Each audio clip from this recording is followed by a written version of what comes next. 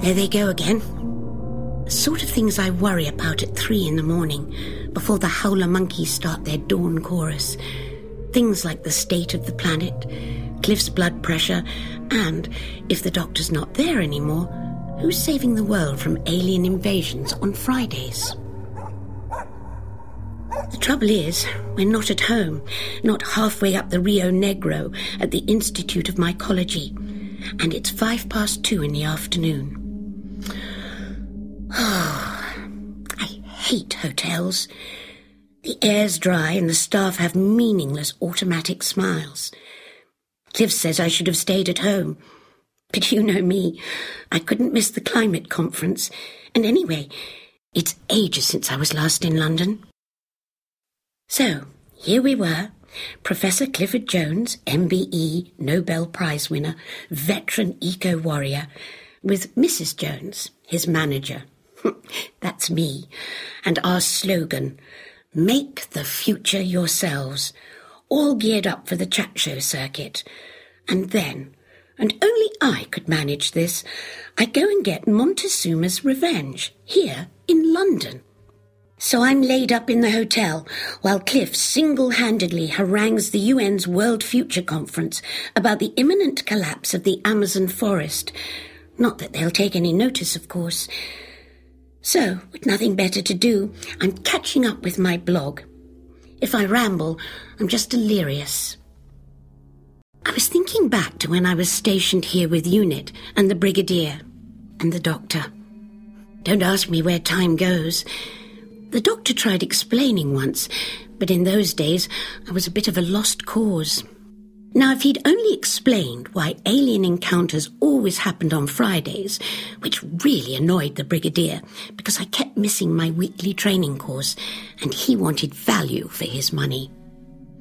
The Doctor suggested changing it to Tuesdays, but he called it Spy School, which was wrong. "Miss Grant, you're not a secret agent," my training officer kept saying. "You're a data-gathering operative trained for the maximization of information in an operational scenario." "Whatever that means," muttered the Doctor. "Sounds like a waste of unit money, if you ask me." "I didn't ask, Doctor," the Brigadier said. "Rationalization, that's what Geneva wants. Miss Grant needs to learn about surveillance and intelligence work." "Thanks," I said. "You see, I told you, Spy School." And with a wink to me, the Doctor went back to his experiments, and the Brigadier stomped off to his office. After that, Mike Yates called me Jemima Bond, licensed to spill, and everyone laughed. Now I know he was teasing, but that really got to me. Just because I was 18 and in civvies and a girl. So, right, I thought, I'll show them. I'll make them eat their words. And that's when all the trouble started. And I did take things much too much to heart in those days.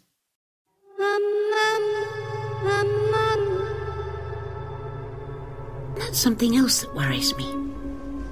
Anyway, one Friday morning I was in a flap, already late for my training day.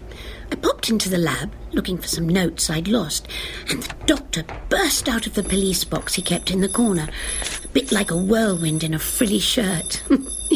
And he was rattling on about some temporal disturbance he'd picked up. Blue shifting, he called it. "Come on, Joe. We have to go now." "Oh, right," I said, mystified as usual. "Retrocausation," he lectured. "Events before their cause, time in reverse." And he waved a little beeping box with a flashing light, as if that proved it. "Well," I said, "you explained to the Brigadier about me missing another training day."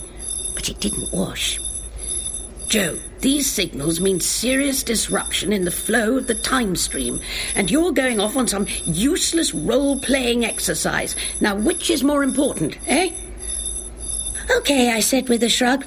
So off we went in Bessie instead.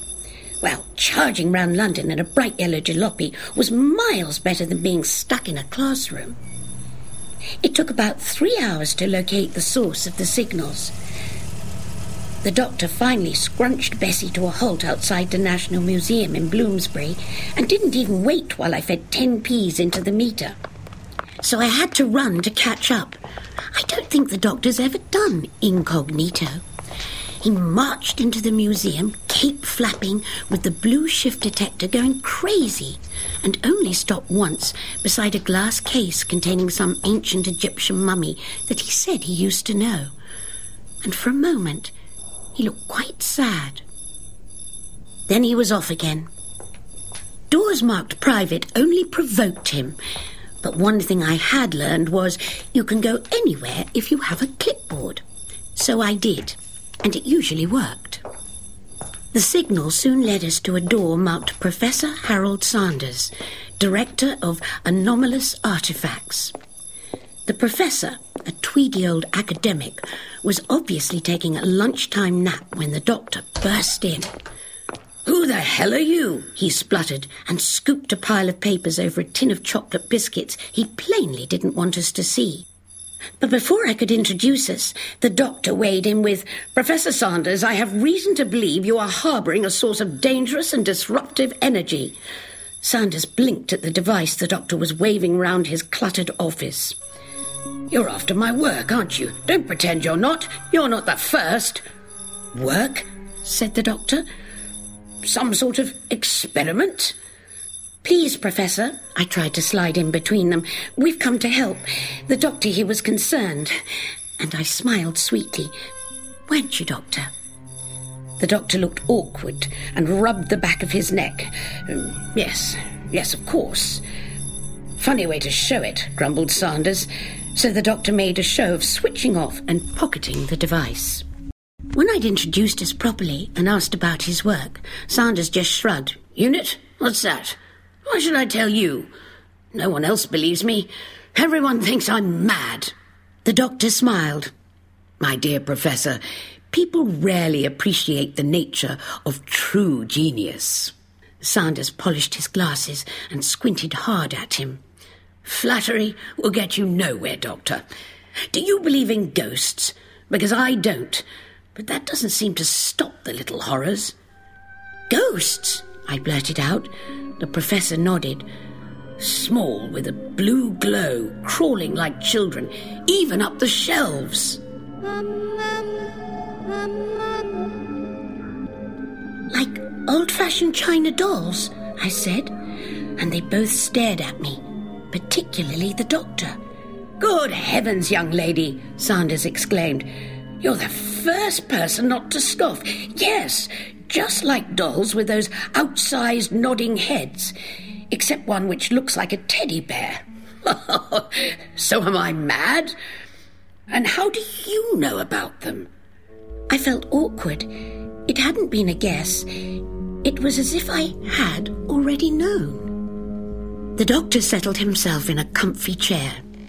"In my experience, Professor, ghosts tend to be linked to a place or an event." "And why are they pestering me? Oh, and they speak backwards too. I worked that out myself." "Backwards?" said the doctor. "Professor, I think we're in great danger. It's no ordinary infestation of ghosts we've got here. Something's drawing them in. It's disrupting the flow of time itself."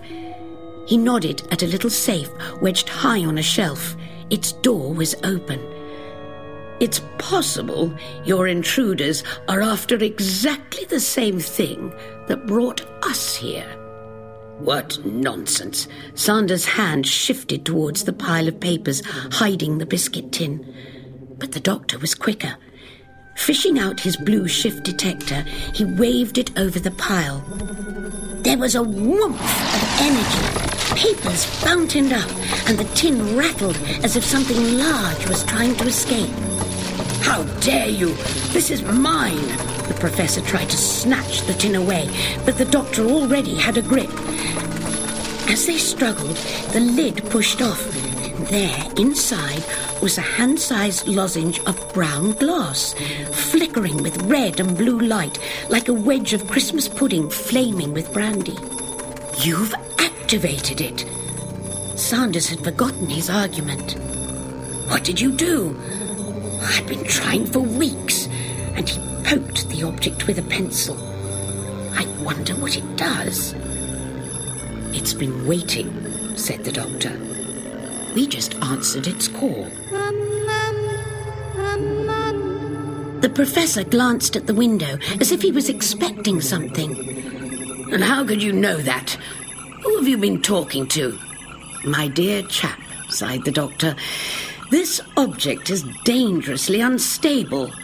It's mine, he declared, his old hands trembling.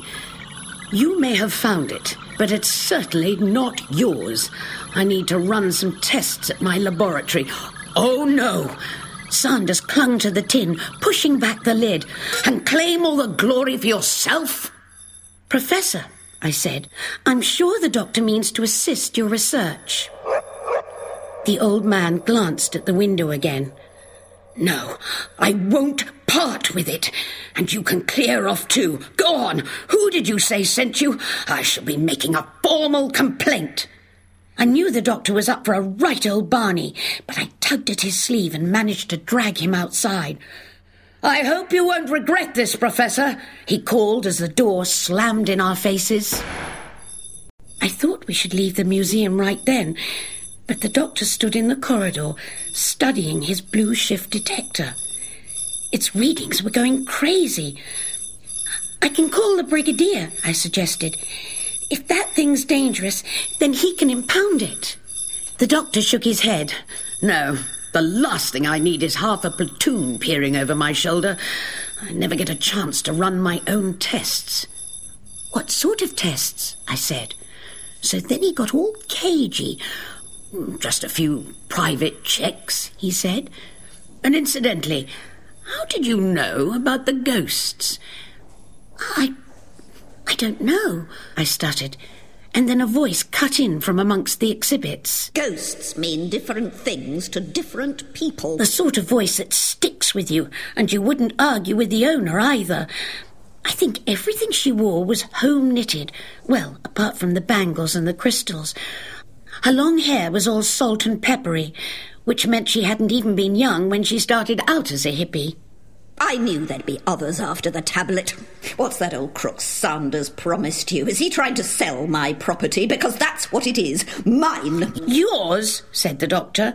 And where did you find it? And she said, It found me. As if that was obvious. Not that it's any business of yours. Of course, that just got the doctor started. Madam, I intend to make it very much my business. It's Mrs. She snapped and then added, Typical establishment attitudes. Did you see it? Does Saunders have the tablet with him now?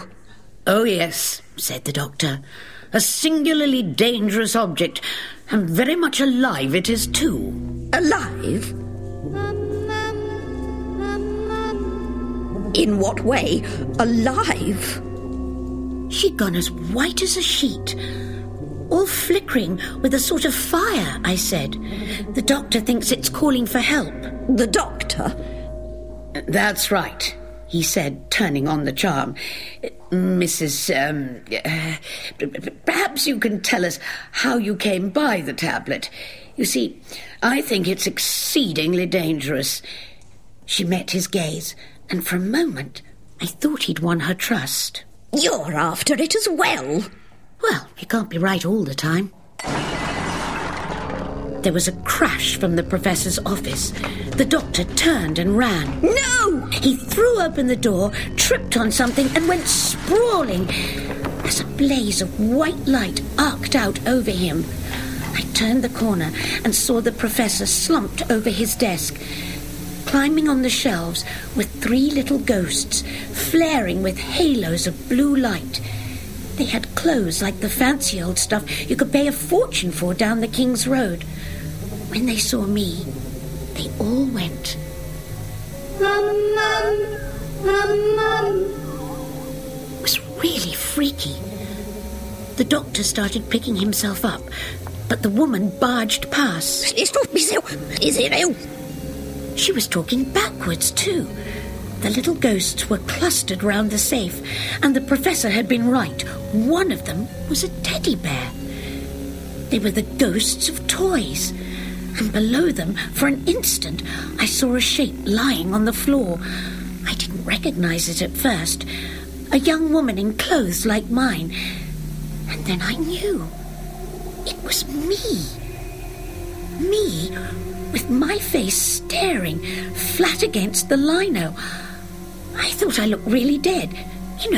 Horrible. And then the vision was gone, and I shuddered like someone had walked over my grave. The woman was shaking the professor, who didn't react at all. "Madam, call them off," protested the doctor. He took the professor's wrist and looked thoughtful. "I'm sorry. He's not alive." Never mind him. Where is it? And all the toys turned angrily. They were crawling towards us, staring with hard enamel eyes. And then they stopped. Retrievers! Here! The toys jumped up into her arms and she ran from the room. As the doctor tried to grab her, a dog the size of a pony ran backwards out of the wall, backwards, followed by another. They were bathed in blue light, casting to and fro, as if searching. "Joe, don't move," whispered the doctor as the dogs loped backwards past me and stopped. Their ugly, battered faces were only inches from mine. They had no eyes and looked as if they'd just been in a fight. They sniffed slobbery sniffs. And then, uninterested, backed away, turning their attention to the doctor. He held out the blue shift device for them to snuffle at. They yelped, and it gave a crackle of energy. Then they snuffled it and went running backwards out through the door. "See what I mean about events in reverse?" said the doctor. I was still trembling. But what were they looking for? "Don't worry, Joe. They couldn't hurt you. Our timelines were just passing like ships in the night." But I was thinking about myself, lying lifeless on the floor. And were the dogs after the tablet too? The doctor peered at the professor, slumped on the desk. "I think we better call the police, don't you?" We spent a couple of hours helping the police with their inquiries. The assumption was that the professor died of a heart attack. "Don't mention the ghosts," said the doctor, "or the tablet," which seemed to have vanished anyway. Finally, I managed to ring Unit HQ, and the brigadier pulled some strings to get us released. Well, you can guess what sort of mood he was in. And then we drove back to HQ, and I didn't see the doctor until the next morning. Unit's London HQ used to be round the corner from this hotel, so Cliff and I went to look, but it's turned into an embassy for one of those new East European states. The window of the doctor's lab, which he blew out at least 3 times with his experiments, now has bars and a CCTV camera watching the street. So different from the days when Unit was new and staffed by regular army, grudgingly loaned by the MOD. I didn't go into the lab until about 11. Well, it was Saturday, but the doctor was there, hunched over his workbench. He'd been working all night because he hadn't changed his clothes at all. Sitting in a vise was a piece of the tablet. "It's broken," he said. "It was under the professor. It must have shattered when that build-up of temporal energy discharged and killed him. I thought I'd better look after it." He meant he'd pocketed the pieces when no one was looking. It looked dead enough now, but he'd wired it up to various contraptions, all humming in a monitoring sort of way. "It's a conduit, Joe," he said. "A side door linked to a parallel universe where time travels in the opposite direction to ours. Its future is our history." "Right," I said, and thought about going back to bed again. "Well, that's my theory anyway," he went on. "But to analyse it properly, I need a whole range of extra equipment, and to find that woman from the museum." "No, Doctor!" The brigadier was standing behind us, bristling with irritation. "You've wasted enough of Unit's time and money on outlandish projects already." And he scowled at me too. "I'd hardly call it a waste," bristled the doctor back. But that didn't stop the brig. You don't have to account to Geneva. From now on, I'm barring all private missions. I want more cooperation, Doctor, and you can start by filling in these." He dumped a stack of papers onto the workbench. "Your tax returns. You're a British citizen now, so I'd like these filled in by Monday. Thank you." I ducked as the doctor exploded. He and the brig were barking away like two howler monkey males jockeying for authority and spring. So I palmed the blue shift device from the bench and slipped out. I had a private mission of my own. You see, that morning I'd woken up knowing that the name of the museum woman was Killebrew. It was like the doll thing. I knew as if I'd known for ages.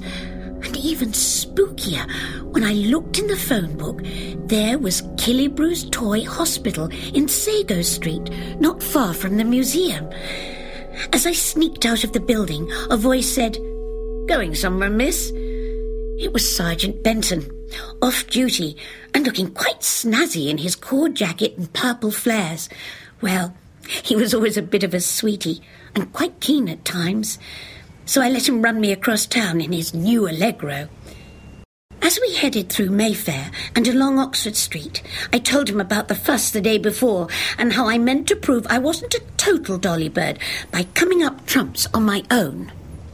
"Don't try too hard, miss," said Benton. "It's easy to get out of your depth. Just follow orders. That'll keep the brig happy." But that's exactly what I didn't want. I wasn't just Joe, the regimental mascot trotted out on parade days, and I said so. "Then it's a good thing I'm with you," grinned Benton as we turned left onto Sago Street. Halfway up, the street was cordoned off. There were no police about, but the place looked like a bomb had hit it.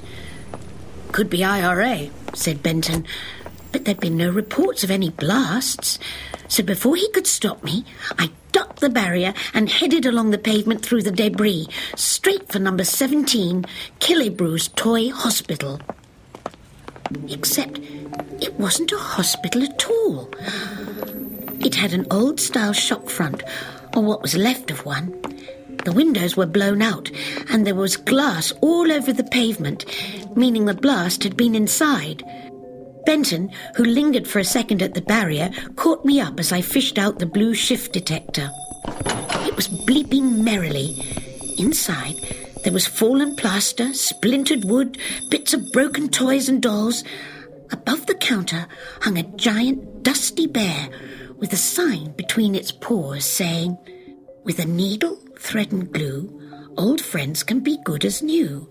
Chief Surgeon, Doreen Killebrew." At the back of the shop was a door marked Doll Surgery. There was a creaky wooden staircase beyond it, and I headed on up, ignoring Benton's warning. On the landing above was another door, half ajar, leading to a room laid out with heavy Victorian furniture. The air was musty, and the light was sepia, like an old photo. And right across the room, in the chairs, on the bed, on the sideboard, even sitting on the carpet, there were dolls. When I was small, I had an army of gonks and trolls, but even then, I thought dolls were a bit creepy. And these ones, all sitting upright, dressed in old-style clothes and bonnets, were so huddled together, so in their own world, I felt like I'd stumbled into their secret hiding place. I think I even said, "Sorry." There was an old teddy, too, with a torn ear and moth-eaten fur. It was a surprise when they didn't start moving. But they were watching. I was certain of that. "I think we should go," said Benton quietly. And I wasn't going to argue. We turned to get out, but someone was blocking the stairs. "You! What do you want?" I think she was as surprised as we were. "It is Mrs Killebrew, isn't it?"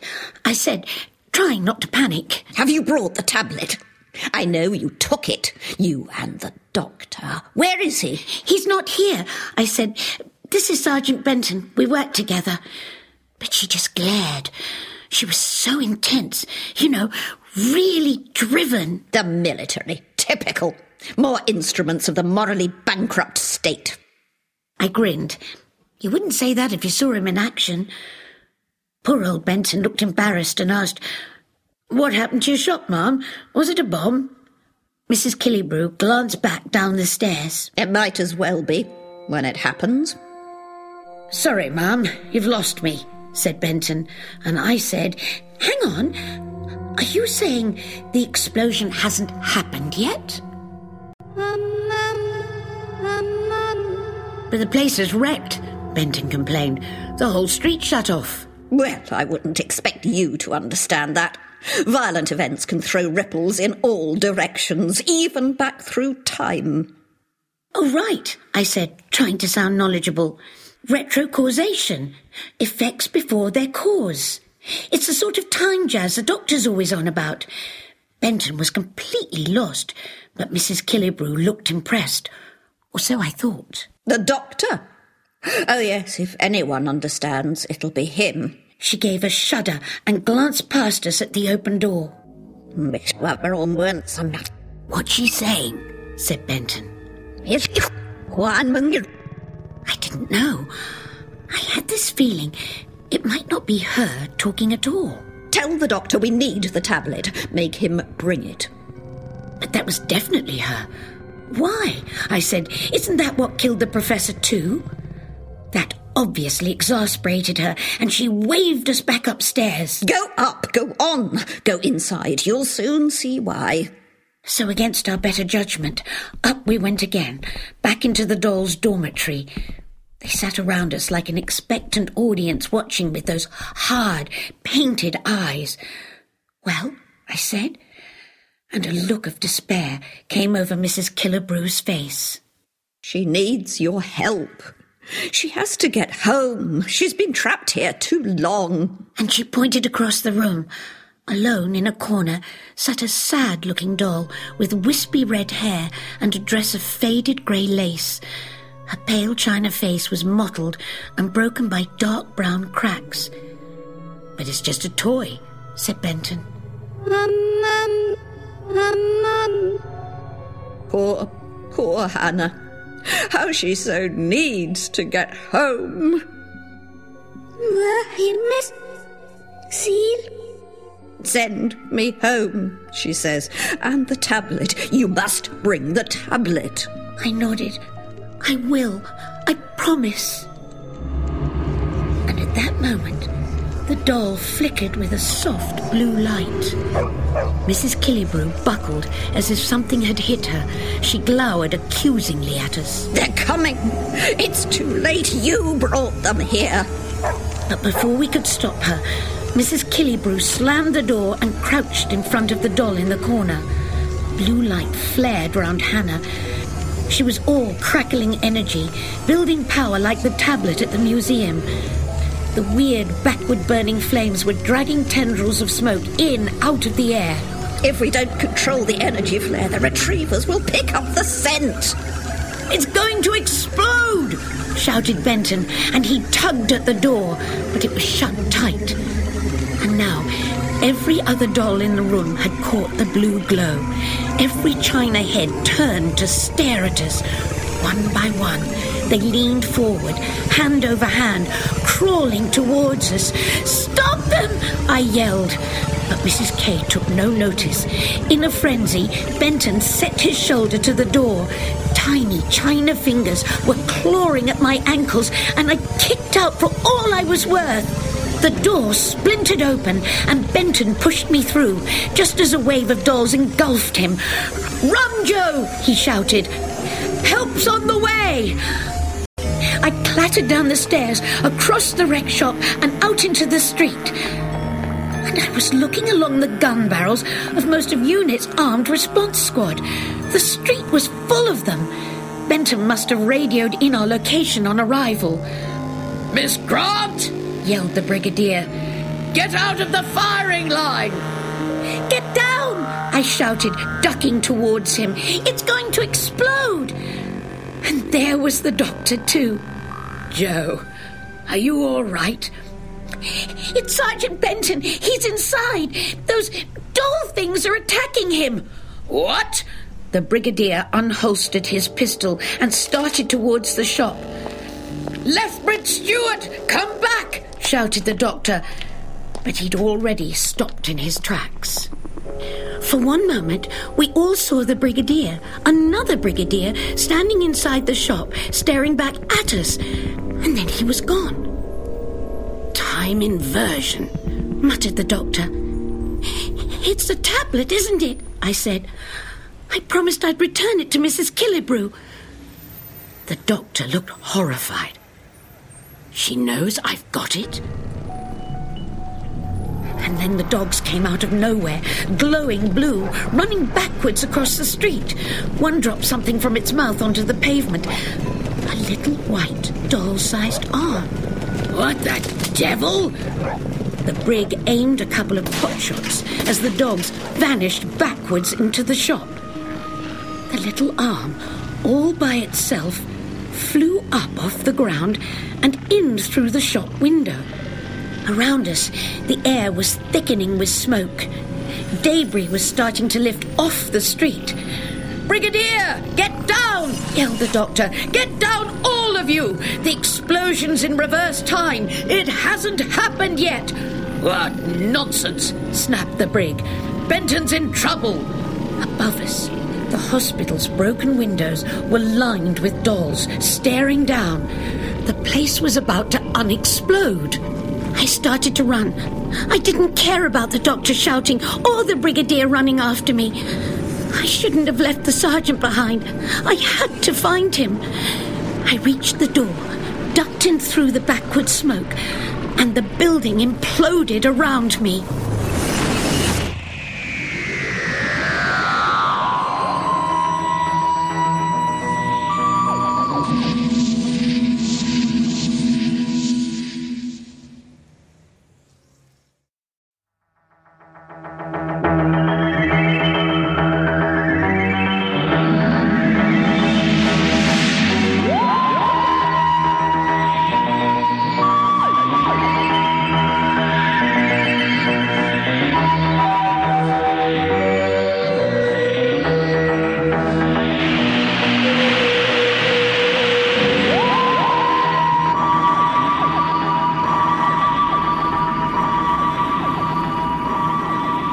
I'd never been in an implosion before.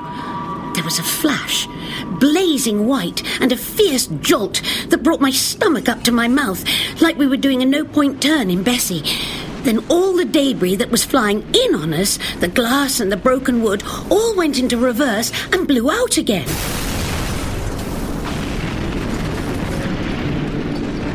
There we were, me and the brigadier, standing unhurt inside the toy hospital, with the windows still broken and things smoking all round us. We stood transfixed, watching ourselves, the brig and me, run backwards through the forward smoke, out of the door, back onto the street, where the squad was still in position. At first I thought it was the smoke, but the light outside was tinged with blue, and the squad were moving backwards too. "Time's in reverse," I said. The brigadier looked confused and angry. "If this is one of the doctor's games..." There was a clatter from the stairs at the back of the shop. Benton, his jacket torn, staggered through the door. "Sir, the dolls! I had to fight them off. I don't think they're following." "Dolls?" snapped the brig. "What are you talking about, Benton?" "The dolls upstairs, sir." He held up the severed arm of a china doll. "They're alive." But before the brig could react, those three massive hound dogs, no longer blue, came bounding out of nowhere.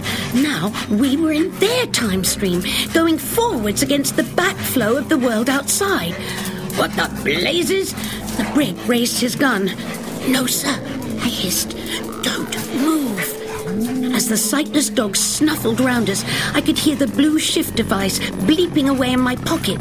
They started to growl, moving in on me, baring their yellow teeth. "Hey!" shouted Benton, waving the doll's arm in the air. "Fetch!" He chucked it through the broken window, and they must have caught its scent, because they belted after it onto the street. Outside, the reverse brigadier raised his gun, and then Benton thunked into me like a scrum half, knocking me clear as bullets cracked back out of the woodwork, flying home to the brigadier's gun. The sergeant yelled and grabbed at his arm. Blood was seeping through his shirt where he'd caught one of the backward shots. Our brigadier stepped out into full view, framed in the window, and for a moment he met the stare of his time-mirrored image outside. 2 brigadiers passing in the night. Then he turned to pull Benton up against the counter out of sight. "Miss Grant," he called, but I wasn't listening. I could see the doctor out there. I was sure if I reached him. I ran for the door, nearly colliding with myself, running him backwards 5 minutes before. Then I stepped out into the world of retro time. Everything flickered blue. The squad was already backing out of their positions, and I was so busy dodging the reversing vehicles I couldn't reach the doctor. Finally, I saw Bessie and ran towards her. "Doctor!" I called. But with a snarl, the old car started backing straight at me. A hand grabbed my arm, pulling me out of its path. The brigadier and I stared as the doctor swished past, speeding away backwards along the deserted Sago Street. "Doctor!" I called again, but we were on our own. For a moment, the brig looked utterly confounded. "They don't see us," he muttered. "We can see them. Why can't they see us?" "Don't know, sir," I said. "Maybe they're not expecting to see us." Then his usual determination kicked in. "Inside, Miss Grant, now!" Benton was still propped against the counter. "I'm all right, sir," he said without being asked, but his arm was wet with blood. While I set about binding his wound, the brig tried to raise Unit HQ or anyone on his radio, but the network was dead. "We can't stay here," he said. "Those dogs could be back any minute." "Or the dolls," muttered the sergeant. The brig crouched beside him. "Benton, we're going to get you back to HQ. How far can you walk?" "That woman," said Benton. "Mrs Kilowatt." "Killebrew," I said. "That's her, the bangly one. She's still up there." "Doreen Killebrew?" complained the brig. "A wretched woman was on the phone to us earlier, complaining the doctor had stolen something of hers." We heard a sudden movement at the back of the shop. "Right, let's see what she has to say for herself." The brig headed for the door, but instead of Mrs K, through it came Sergeant Benton and me, just like 15 minutes before, but going backwards. "Sir, don't touch them! Us! Them!" I called. Thank goodness, the brigadier just stood and stared. It was freaky, like watching a rewinding 3D video as they searched the shop and disappeared onto the street, back into our past. I thought my hair looked a mess. I glanced down at my watch, and it was ticking backwards. Then the brigadier was off, through the back, up the stairs. "Careful, sir!" Benton struggled up, and we were after him. The door to the doll's room was whole again, and inside the dolls were clustered round like before.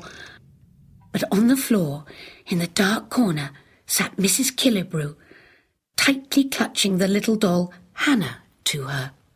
"That's Hannah with 2 capitals, one at each end for she who sees both ways." Mrs K was talking, but I'm certain it was the doll's voice. "You didn't bring the tablet." "I'm sorry," I said, feeling awful for letting her down. "You promised." "Yes," I said, "I'm sorry." "Never mind. It's too late now." "Madam," interrupted the brigadier, "Lethbridge Stewart, we spoke earlier." "And you've come empty-handed too."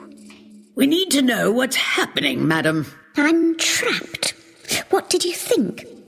And now you're trapped with me."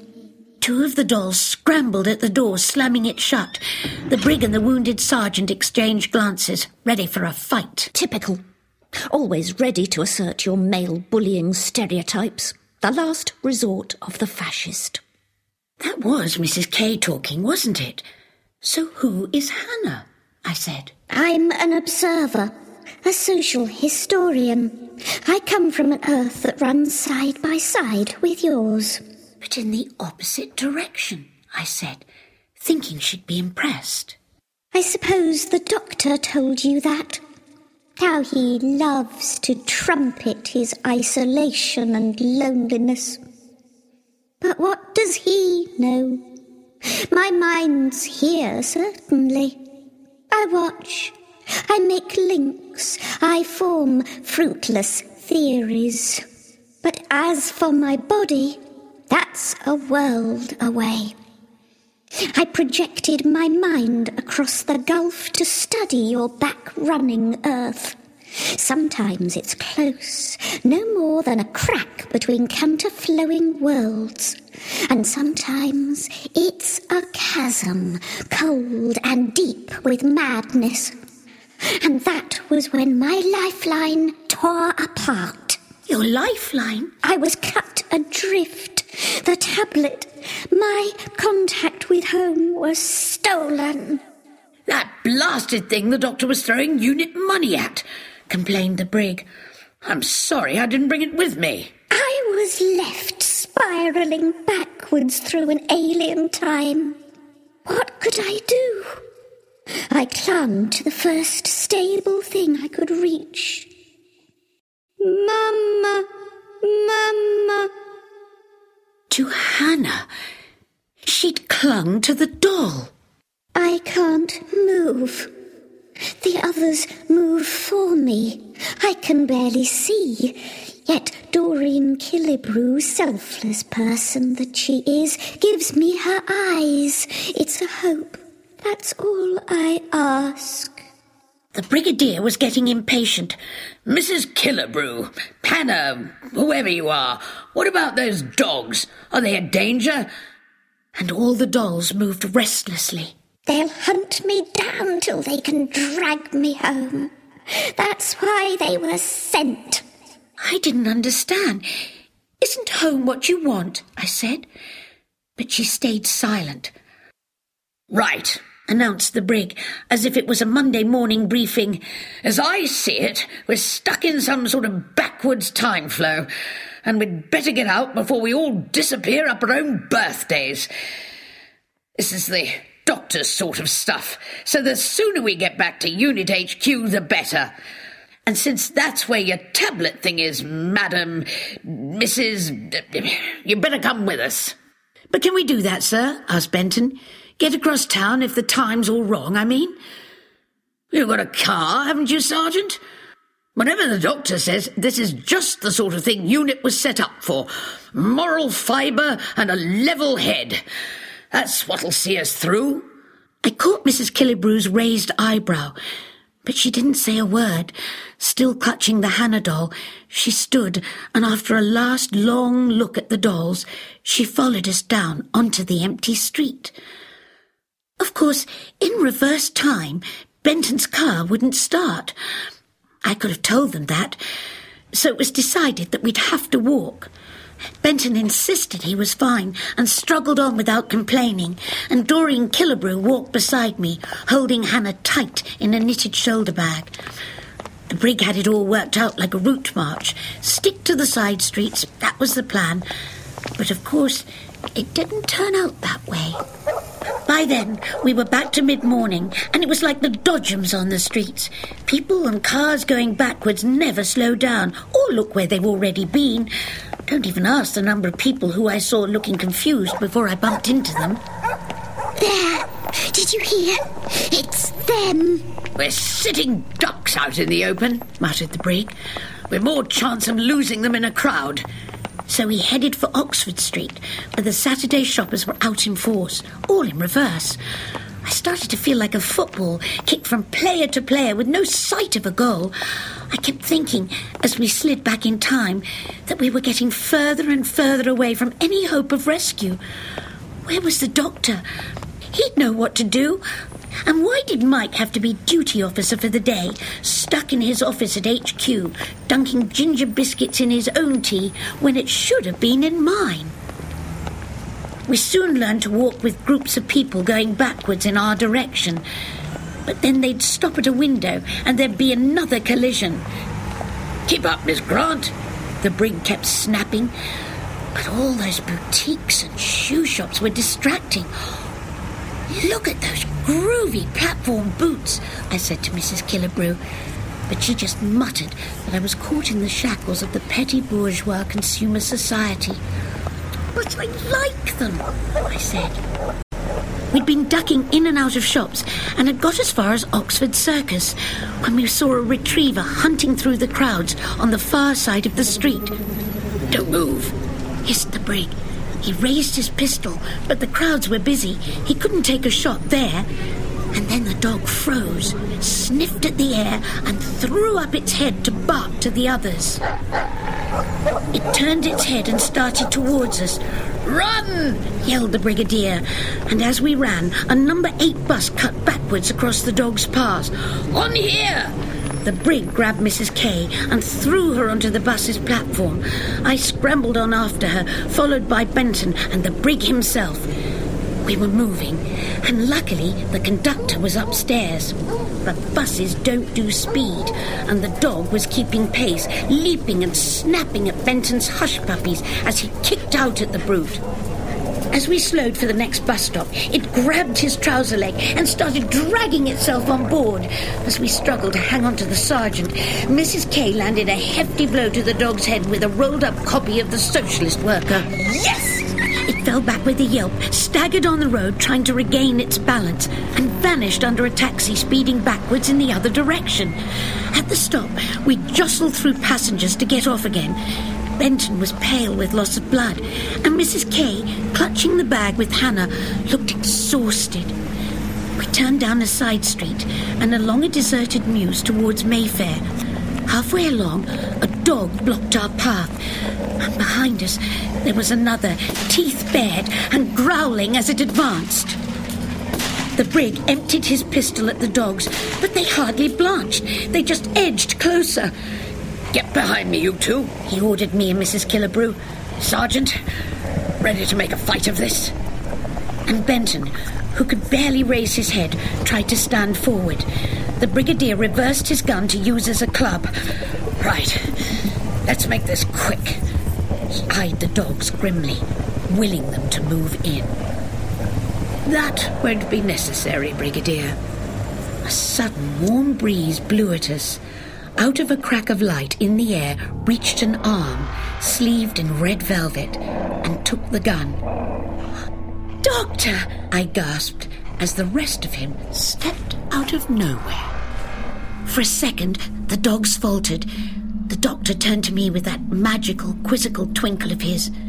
"Joe, my blue shift detector, please." I was so relieved to see him.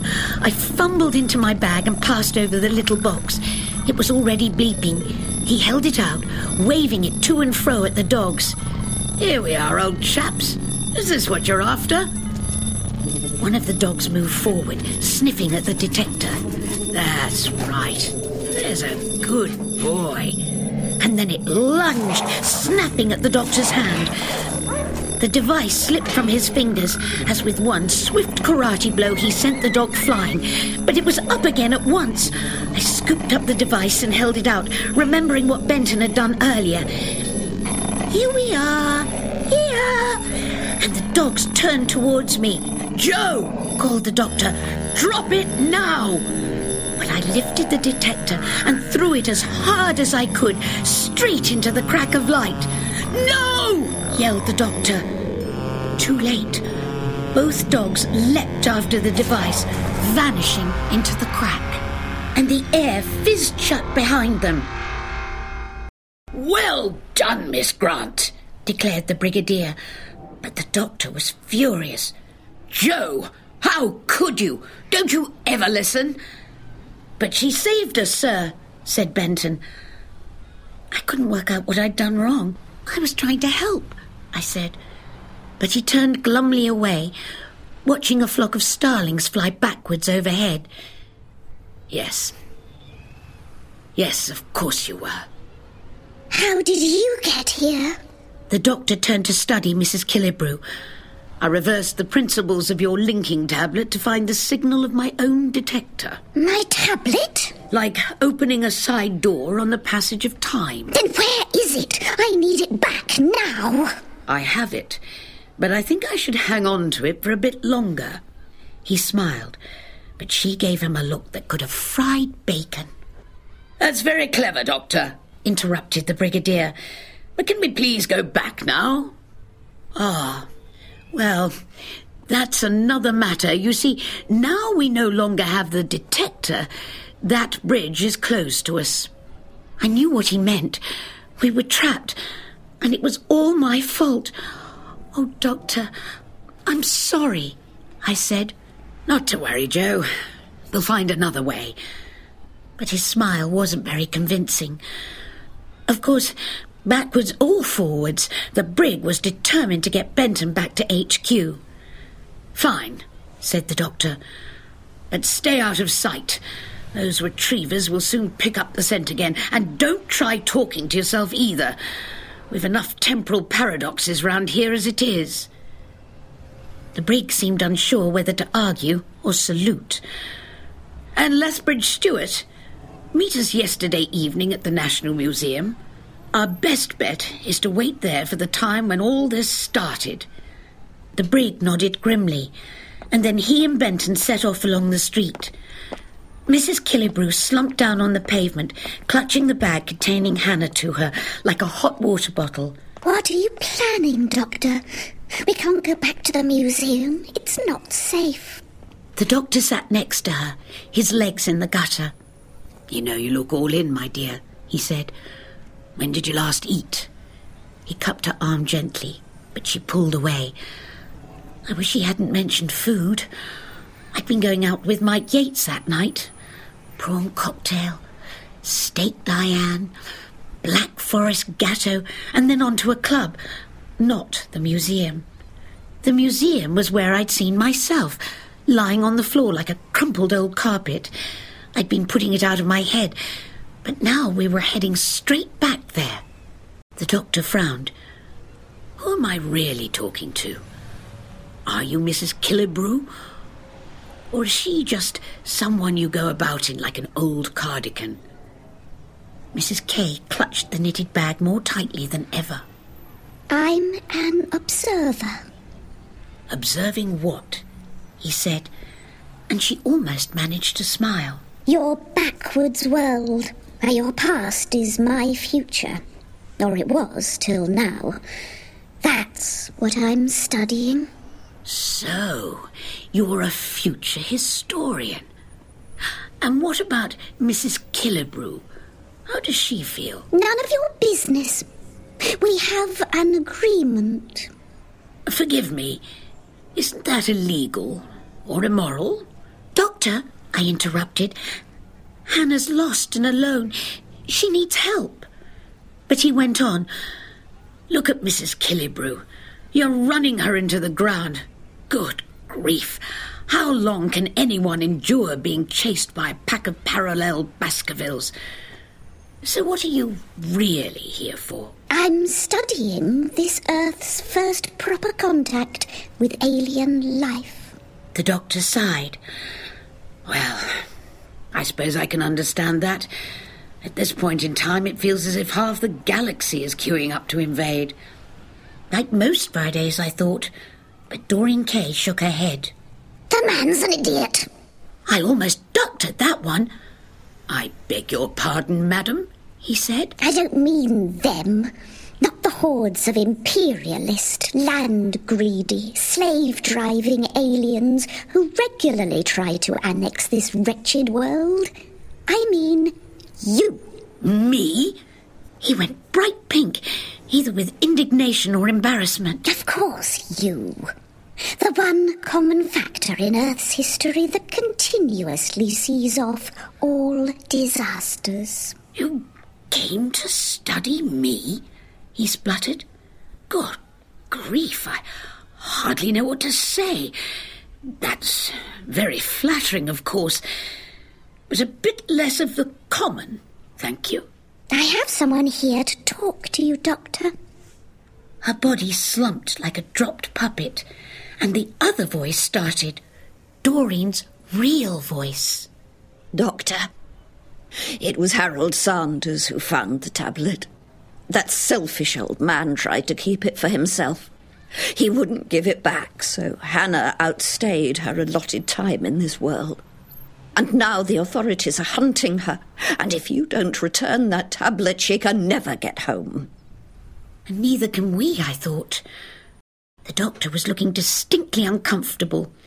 Miss Killebrew, Doreen. Mrs Killebrew. Yes, of course. He produced a bundle wrapped in a white hanky. I have your tablet here, at least what's left of it. Inside were the shards of the broken glass tablet. It exploded in Professor Saunders' office. It still has properties, but not half as strong as when it was intact. But Doreen turned away, shaking her head. Then the retrievers'll take her. She has no hope. The doctor was tapping his finger to his lips. But we're going backwards in time, so tomorrow, yesterday at the museum, there'll be a moment when this tablet implodes back together again, and that's the point when we can try to get you home. We waited. I remember a newspaper blowing in reverse along the street, as if it was alive. If I must, I must. She tried to stand, but the effort was too much. The doctor caught her as she keeled over. It was obvious she couldn't go on, and so finally I knew what I had to do. "I'll get you there," I said.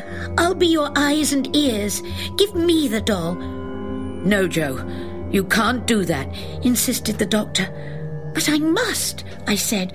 "After all, it's only for a while." I was very quiet and determined, and Doreen didn't resist as I lifted Hannah out of the bag and held her tightly. Mama, Mama. The doll's painted eyes batted at me, and I went numb all over. It wasn't what I'd expected. I mean, not like that time the master hypnotized me. I don't really remember that at all. But this clamped round me like a sort of vice. All the time, I knew what was happening, but I couldn't control it or myself. Stop struggling. We're back to puppets again. But that's what it was like. Someone else working my strings. "Jo," the doctor said, leaning in, "are you all right?" And I heard myself say, Fine, Doctor. I'm fine, really. The doctor looked at me hard, like he was checking through a window but couldn't see in properly, and I kept quiet, because I'd promised I'd help. Anyway, it was only for a while, wasn't it? It was before 8, heading back to 7:30 in the morning, again. Walking was easier. There were less people and still no sign of the dogs.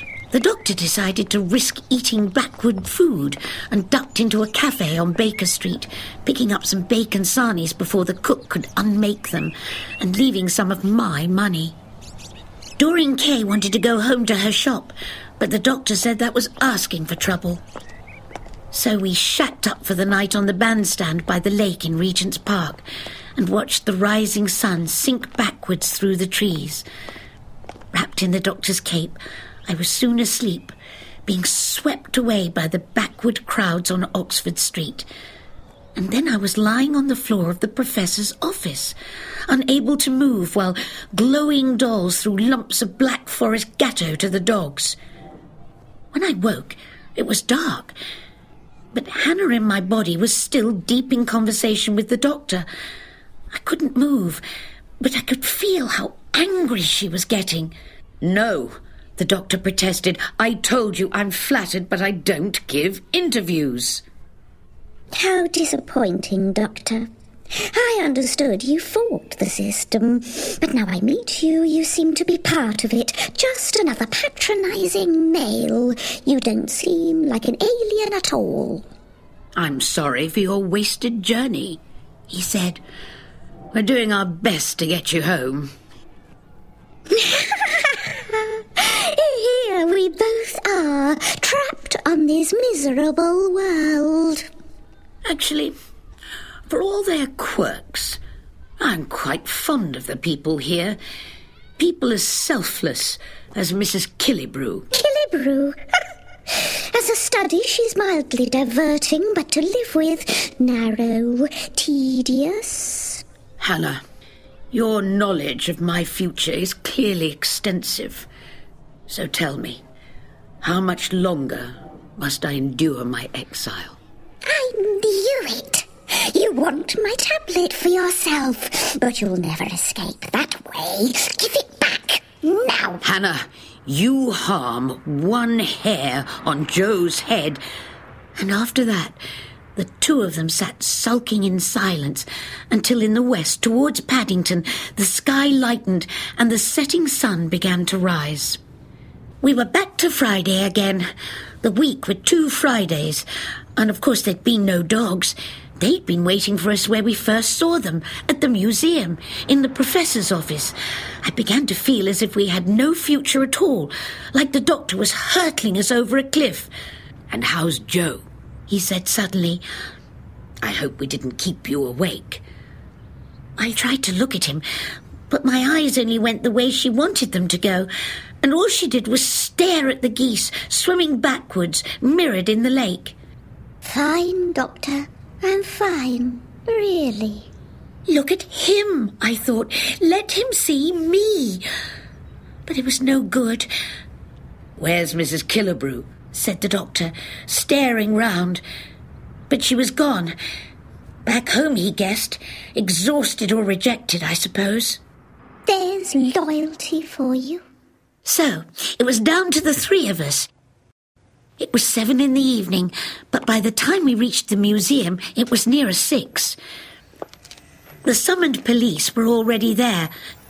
Not yet, said the doctor, as we watched the other me and him walking backwards from Bessie, inside for our interrogation. And then, after another long wait, the retro police came running out of the building and screeched away in reverse with their sirens wailing. In we go! And the doctor was heading through the gates. I would have turned back there and then, but there was no stopping Hannah. She was straight in after the doctor, straight into the retriever's trap. They caught us in the museum lobby, bounding out amongst the exhibits, snapping and snarling. The doctor grabbed a medieval pike off the wall and pushed Hannah and me behind him. But fight as he could, he was no match for 2 tracker dogs bred to hunt and kill. With concerted attacks on both sides, they were driving us into a corner. I thought that was it. No one would see me again, dead or alive. I'd be buried in the past, sinking back in time forever. The museum doors crashed open and a huge shape struggled in. Mrs Killebrew was there, hauling the giant bear from the toy hospital. So massive and gruff, you'd never dare call him Teddy. Hannah, I brought help. Hannah laughed and sent out her will. The bear's head glimmered and lifted. The furry monster lurched forward with a growl, and the dogs, sensing it, turned snarling. One clamped onto its arm, but was hurled bone-crunchingly against the wall. The second darted back and forth, snapping frantically. It tore at the bear's leg and fell back, spitting as sawdust began to bleed down. The bear caught it between its velvet paws and threw it across the lobby, smashing into the glass cases. But the first was on it again, and then the second. They were built to hunt, and soon the bear was grounded, struggling as they tore it to furry shreds. Still spitting, the dogs turned and, ignoring us, ran for the stairs. Hannah turned my head, and I saw that the doctor had gone, already homing on the professor's office. It was him they were after. Nearly time now. The doctor had vanished completely, and everything was on rewind. Reality was checking itself in and ticking itself off. Harold Saunders was there, slumped on his desk, and so was I. The reverse me and the reverse doctor, snuffled at by the dogs before they vanished through the wall the way they'd first come. Like a bad dream, I saw the reverse Mrs Killebrew running in backwards with her arms full of dolls. As the toys clambered back up the shelves, The reverse doctor was checking the professor's pulse, and Mrs. K was searching the room, arguing, shaking the professor. I will have it. And as all this played out, Hannah was edging me forward, reaching to grab the tablet from under the old man's body. No, I said, too soon. I will have it. I won't let you. But you're going back instead of me, catching a lift home on my tablet. I'm staying here safe in your body. Now let go. No! I was fighting her inside my head for control of my body. I won't! I won't! This is me, not you! And I wouldn't let go. Not of home, or of life, or the doctor. It was like being torn in two. And I gave this almighty push. Get out! Then I'll go where I'm welcome. Killebrew, here, you're needed. Now. I was thrown to the floor, unable to move as Doreen Killebrew dutifully lifted the bag containing Hannah away from me, clutching it to herself.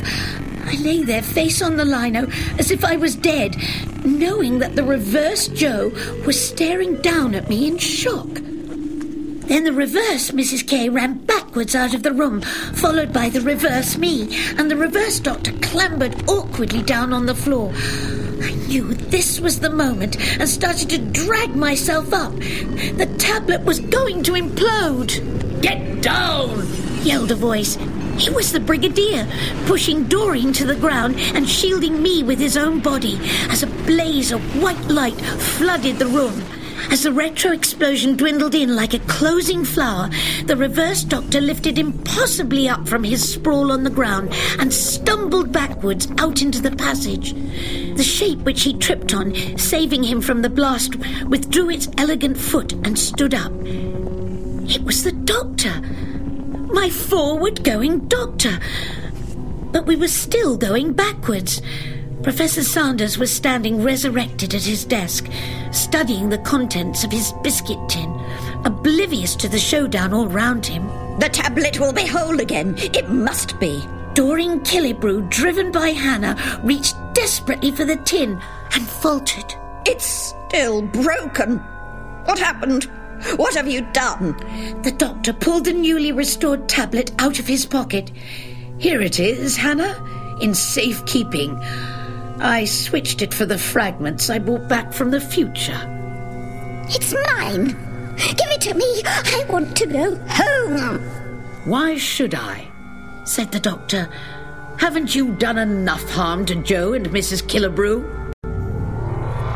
Out of the wall came the dogs, but they paused, listening, scenting the confrontation. And opposite them, the dolls clung to the walls, watching like the cherubs you see in paintings. You selfish man. You want it for yourself to escape your prison. Doctor, is that true? Snapped the Brigadier. Remember your duties here. The doctor smiled. You mean like filling in tax returns? Hardly rewarding, is it? But you can't, Doctor, I said. You can't leave us. Can't I? He held up the tablet, looking from dolls to dogs. No, of course I can't. So, who shall it be? Doreen Killebrew clutched at her stomach. She sat down with an expression of utter abandonment. Her woolen bag shuffled, and out of it crawled the sad, cracked-faced Hannah doll. Thank you, Doreen Killebrew. Goodbye. Be yourself again. Now, Doctor, give me the tablet. Who's to decide, eh? Said the doctor. He turned the tablet in his hands, teasing one side and then the other back and forth, before passing it to me. Me? Joe, you're the one here with the most future. You choose. How could I decide? I'm the world's greatest procrastinator. I didn't know. But every eye was on me, and in my hand, the tablet tablet started to flicker with a red-blue glow. Give it to me! Me! Hurry up, Joe, said the doctor. The past's catching up with us. And I could hear myself and the doctor coming back along the corridor. And then I knew at last. "Make the future yourselves," I said, and I threw the tablet in the air. Both the doll and the dogs leapt for the device, but as they all collided, time outround us, fusing and cancelling itself out in a blistering dazzle of white. With a rush, time's wave lifted us on its crest. A new, proper Friday and Saturday sluiced back under us, going forwards, not much happening in no time at all. And then I was back in the lab at HQ, and my watch was ticking forwards, not backwards. On the desk sat the doctor's tax return, duly filled in and complete. And there were strange noises coming from inside the TARDIS. 35 years on, and "make the future yourselves" is one of Cliff's cheesiest sound bites. But I never told him where his manager got it from. And there were the boots I'd bought in Oxford Street, bright red with 6-inch heels. The girl's a fool. Thanks. And I put them on and looked in the mirror just to see who else might be watching.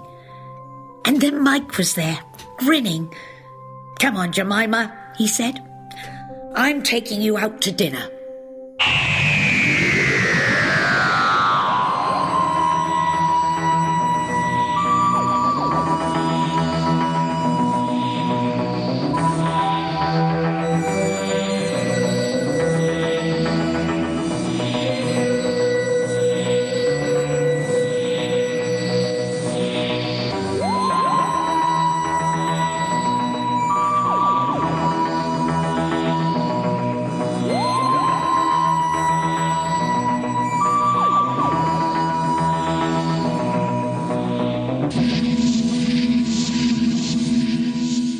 Coming soon from Big Finish Productions. I once knew a warrior. His name was the Doctor. I only once saw him truly afraid. The TARDIS was burning. Flames rose from the wooden table in the middle of the room and fanned outwards. "Doctor, why are you afraid?" For a moment he seemed about to protest, but then he sighed and his voice lowered almost to a whisper, looked into my eyes. "A long time ago, I saw a whole planet burn, Leela. A mighty civilization literally going up in smoke." I like you, Leela. I want you to represent me at the empathy game. Death on an almost inconceivable scale, so huge, so inexorable that I was powerless to stop it. "Why do you not